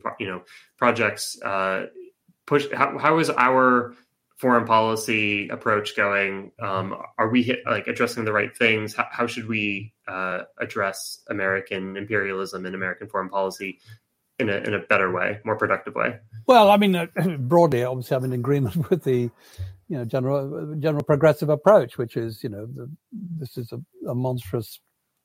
Basically, we have a huge institution devoted to basically very non-productive ends and committing a lot of atrocities along the way. But I feel the progressive approach, because I feel people don't take the actual business of defense seriously enough. I mean, let me go back to this, what I was just talking about, the A-10, this, ground support troop, ground support weapon that, designed to protect the lives of troops and, not actually kill civilians.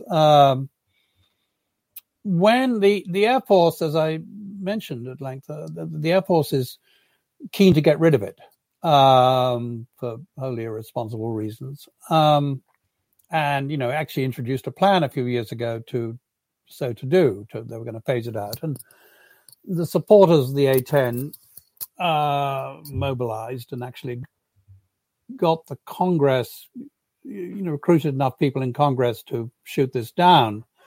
But, and I was very interested to watch this, a lot of Democrats, including people I talked to, a lot of, people on the leftward end said, well, I don't know. I mean, this is a weapons system so awful. Even the Pentagon wants to get rid of it. And therefore, it was just a weapon system. We could get rid of one more weapon system. That's fine.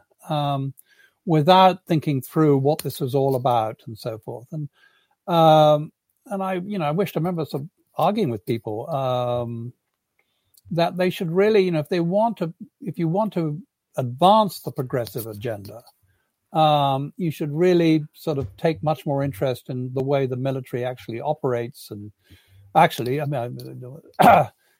being hubristic about it, sort of look at the arguments I make in the book. I mean, you don't have to take them from me, but this is the point. This is what it's all about. This is how it works. And I don't think you're going to make too much of a dent until you start doing that. I mean, let me say something further about the A-10 discussion, which was actually the protecting the A-10 got a lot of support on the right. I mean, on the right, there's a whole segment of the right which is isolationist. I mean, basically a sort of strand of libertarian or isolationism that goes back to Taft or to the very healthy instincts that were prevalent in the 30s, and were sort of basically reignited briefly after World War II, and then were suppressed really around the turn of the middle of the century. And so, I mean, that's they talk. You can talk to them, and you can say, listen, if you want to talk about getting out of the forever wars, they were very vociferous about it. I mean, I know people who in the military and out of it and associated with it whose political opinions about most things would sort of make your hair stand on end. But you have to agree with their views on our imperial adventures. And then a lot of agreement there, and I think there's very profitable veins to be mined by progressives in that area. Well, Andrew, thank you so much for being so generous with your time and speaking to us about your work, your book, and foreign policy. Everyone, please check out Andrew's latest book, The Spoils of War, Power, Profit, and the American War Machine. Andrew, thank you again. I hope you'll come back soon. Hey, thank you. Thank you. Take care. Thank you. Have a good one. All right. Well, Hale, you jack of all trades, producing in real time, participating in the content in real time. Good job today. Yeah, I like to give Nando shit and say, your job's not that hard. I could do it. And here to confirm, his job is not that hard. And, he should quit his whining. So typically, this is when I come on screen to do super chats. So if people have questions, we got like 10 minutes. We can run through a couple things. I don't know what else you want to hear from us today, but we can answer any question, whether it's on what we said earlier or something else. But my only rule is like, just, should be a good question. Don't give us crap. Just like it's a quality principle of, we want to give you good answers. So give us something good to work with. Yep. Starting with a very good question. I saw Charlie in the background earlier. Where does he fall on the political spectrum? Socialism, capitalism, anarchism, totalitarianism, etc. Oh my gosh. You guys can see him probably in the wide shot. Go to the wide shot. Yeah. Aw, he's back there laying down. He's not feeling so well. He threw up on my bed right before the show, which I did not like.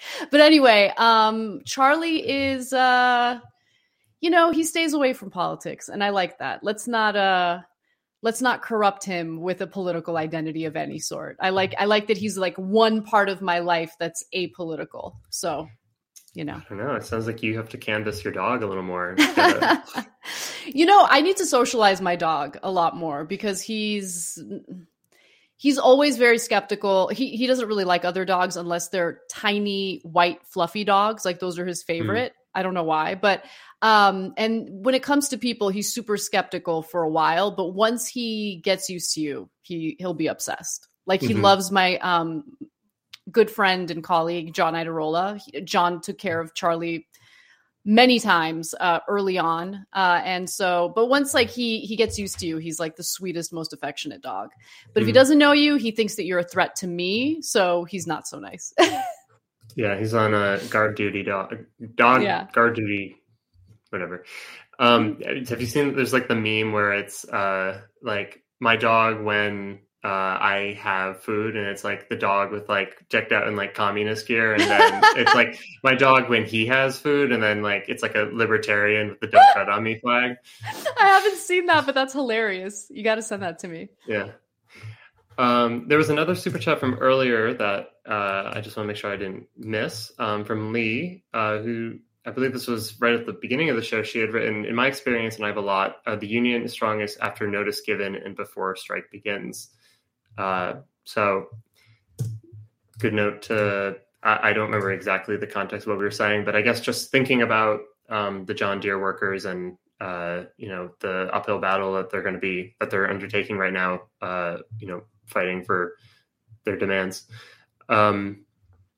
So I'm just looking for any more questions that you guys have. I've been reading the Andrew Coburn book, and I know like there's a lot of the behind the curtain is that like we talk a lot about the Verso books, and people should buy Verso book. Half of my books on my bookshelf are probably Verso books, but do I own every book that we've ever promoted? Maybe not. But the Coburn book is good, and I think it's he does provide a lot of it. It's very readable and kind of in the same style that he was just speaking in. That it's a lot of kind of explaining through illustration or through example, and because he's a journalist, so it's you get a lot and you understand a lot through kind of working through kind of the concrete information. So yeah, and it's I love like how he highlights specific examples of military waste, right? Of certain weapons, certain aircraft that's developed for the military and just doesn't even work, is super faulty. But the whole point isn't to increase military capability or national security. It's just all about like funneling more money, redistributing wealth from, ordinary people, workers, to incredibly lucrative defense contractors. So yeah, it's a really good book. Yeah, exactly. Well, speaking of books, let's keep it. We'll do a little more book talk. LJ says, what's weekend's reading at the moment? Oh God, that's honestly, ever since I got back from my trip and the whole debate thing with Ben, I've been kind of playing catch up. So I'm not reading anything at the moment. The last book I read was The Entrepreneurial State. And it talks about the amount of money that taxpayers in the US spend on research and development for all sorts of things, pharmaceutical drugs, technological advances, those kinds of things. And the book is not making a case against funding research and development. If anything, it's making a case regarding the importance of the state in engaging in that type of investment, because private industry, private investors are not going to take the risk necessary to do those investments, right? So the internet is a really good example of that. When it came to Tesla wasn't, the seed money for Tesla didn't come from private investors. It came from us, the US taxpayers. And so the argument here is, it's a good thing, but also we as the funders of this research and development certainly deserve a lot more in return, certainly a lot more than we've been getting from, we should reap the benefits of it, not get price gouged by pharmaceutical companies and things like that. So it was a really good book. But yeah, I'm actually looking for something to read right now, but yeah, she also doesn't she also, she makes the point that it's like of like the 10 major technologies that go into like an iPhone, it's all publicly developed. Yeah. Yep. Yeah. So it's not only do we get like the scraps, like the benefit scraps from this, yes, we get the products at the end, fine, but like we have to pay like a large price for our iPhones and whatever, but like we already paid for it. It's like publicly funded.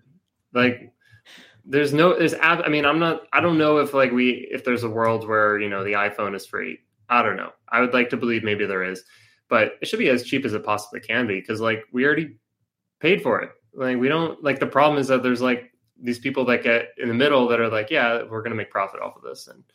And so that's the problem. It's like, and the whole like right wing, like you're saying, the whole right wing argument about like the public sector can't like innovate or whatever is just like empirically bullshit. It is. We actually spur quite a bit of innovation through public investment. Yeah. As far as what I'm reading, if you can't tell from my segment, it's a lot of like Sweden social democracy stuff. So I've referenced it in the segment a few times, but like this is like an old book from 1978 by Walter Korpi, and I don't know if I'm going to finish it just because it's like very long, and part of it's because like I'm in a class. So the next book that we're supposed to be reading is actually, so this is really what I've been starting on. It's now The Limits of Social Democracy. So I gave you all of the encouraging, how did they do it? How is it so successful? And it is also the case that it didn't last in the form that it did. So it's important to try to understand both like why it was so great and why it worked for when it worked, and then trying to understand ultimately why we don't still have it today. And does that, when we're looking to the future, when we think of, okay, we want to transform society for the better, do we, how closely do we stick to the Sweden model? Probably it's, one of these things that it's just not something you can just like automatically replicate, because, there's very specific historical contingencies about the path of democratization, the path of industrialization, of the fact that they started off way more heavily in industrial unionism versus much more narrow craft unionism.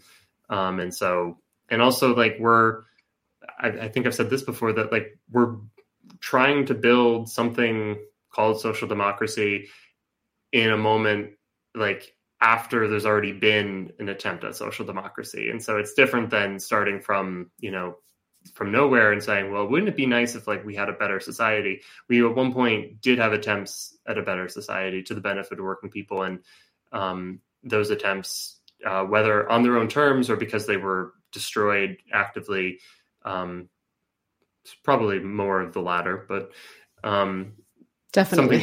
It's something to like try to understand and unpack, like, why is it that the system didn't last, on its own terms as well. And now we're trying to do it again. And so, how much do we pick up from the past? How much of it is started from square one?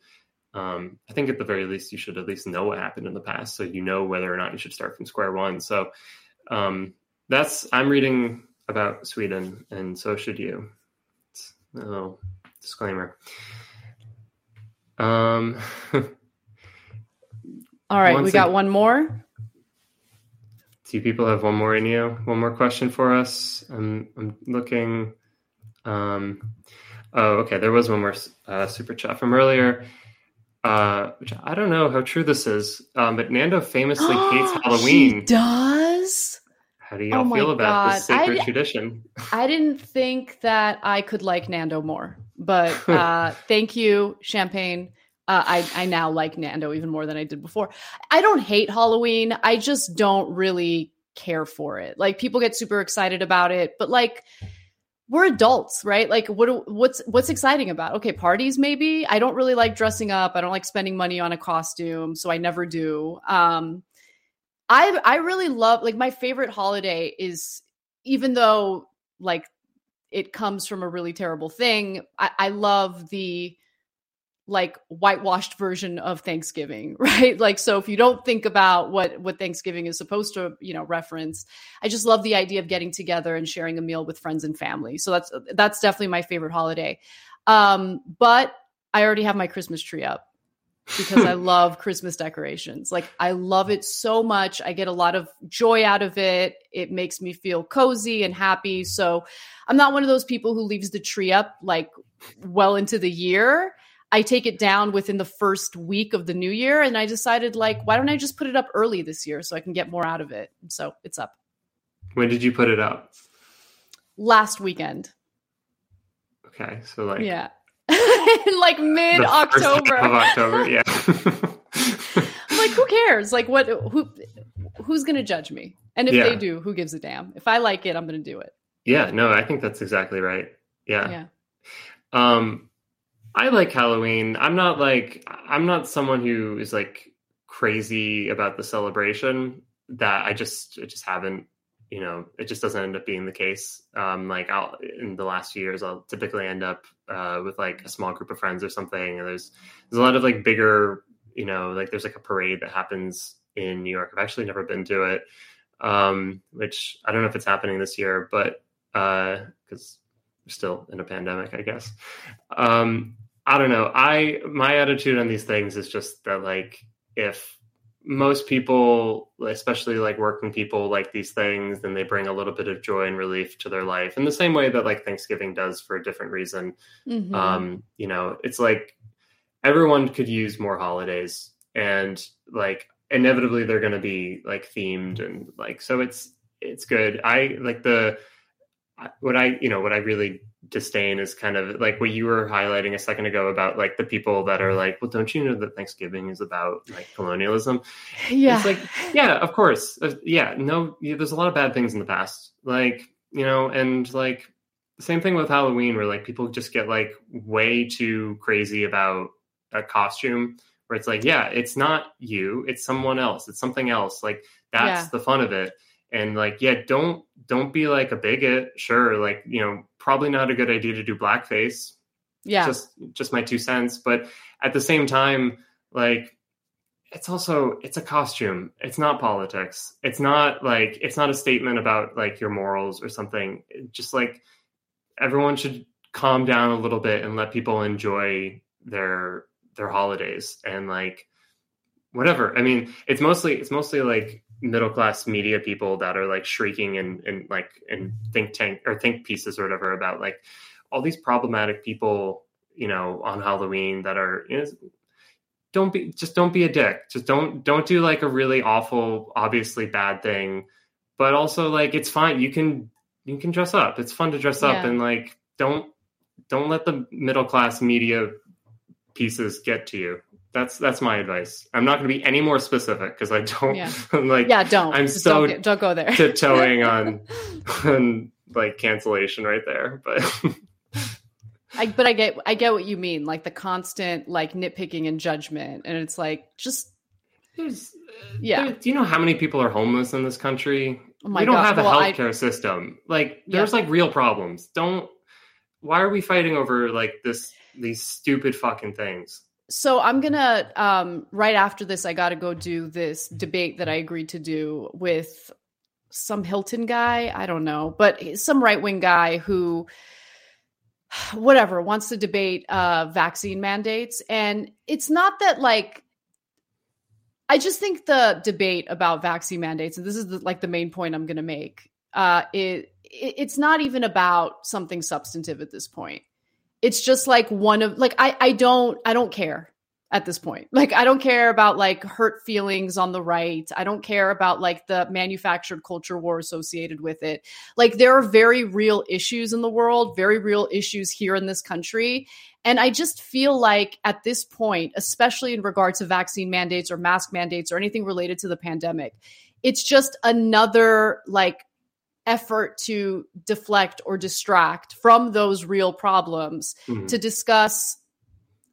Most people agree with the vaccine mandate. Like, it shouldn't even be a debate at this point. Yeah. And it just keeps going because it's the perfect endless culture war that's like driving me nuts. And the thing, I won't drag this out any longer because because we got to go. But the biggest thing is just that like, the problem is that like conservatives and liberals who are fighting over this stuff, over vaccines and mask mandates, like, they're all just like the whole framework in which the conversation revolves is around personal responsibility. Either you're a good or bad person because you individually decide to do the thing or not. And it's like, no, that's not how you change society. It's not that like, oh, this person who's doing something I don't want, I'm just going to like yell at them and tell them they're a bad person because they did or didn't do the thing that I wanted them to do. No, you have like social institutions. You have like, this is like the fact that like, not enough people are vaccinated in this country is Joe Biden's problem. And like the way that you would solve that, I mean, he is not able to solve this right now for political reasons, but like the real ideal way that you would solve this is you say every single person gets $2,000 by showing your first vaccine dose. That's it. Everyone would be done in a month. All of like the people who have like built their identity around like not being vaccinated would be like, yeah, I'd take 2,000 over that. Totally. Like, look at it was so overblown how vaccine mandates by companies was going to lead to like mass firings. And then it ended up that wasn't the case at all, right? That most people ended up getting the vaccine if their job required them to do it. Now, I agree with you. A much better solution would have been to just incentivize people to get vaccinated through the federal government, through like a financial incentive, right?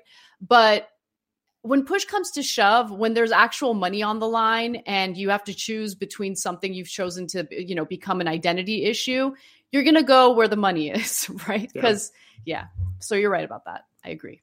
Yeah. Just so that's 101 social policy. You want someone to do someone, give them an incentive or a punishment at the structural level. Say like, this is,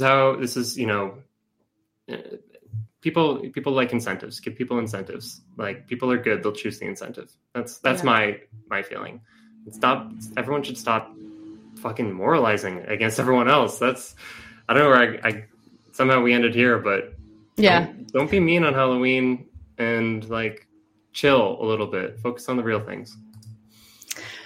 All right. That was a fun show. Cale, thank you for stepping in for Nando. I loved your segment. That was awesome. And everyone, thanks for watching and supporting. Please share clips of this episode with your friends and family. Subscribe to our YouTube channel, youtube.com/JacobinMag. And make sure you're subscribed to Jacobin Magazine if you aren't already. We love you guys. Any final words from you, Cale, before we wrap? Nope. See you next week. Thanks, everyone. Awesome. Thank you, everyone. Have a good one. Bye.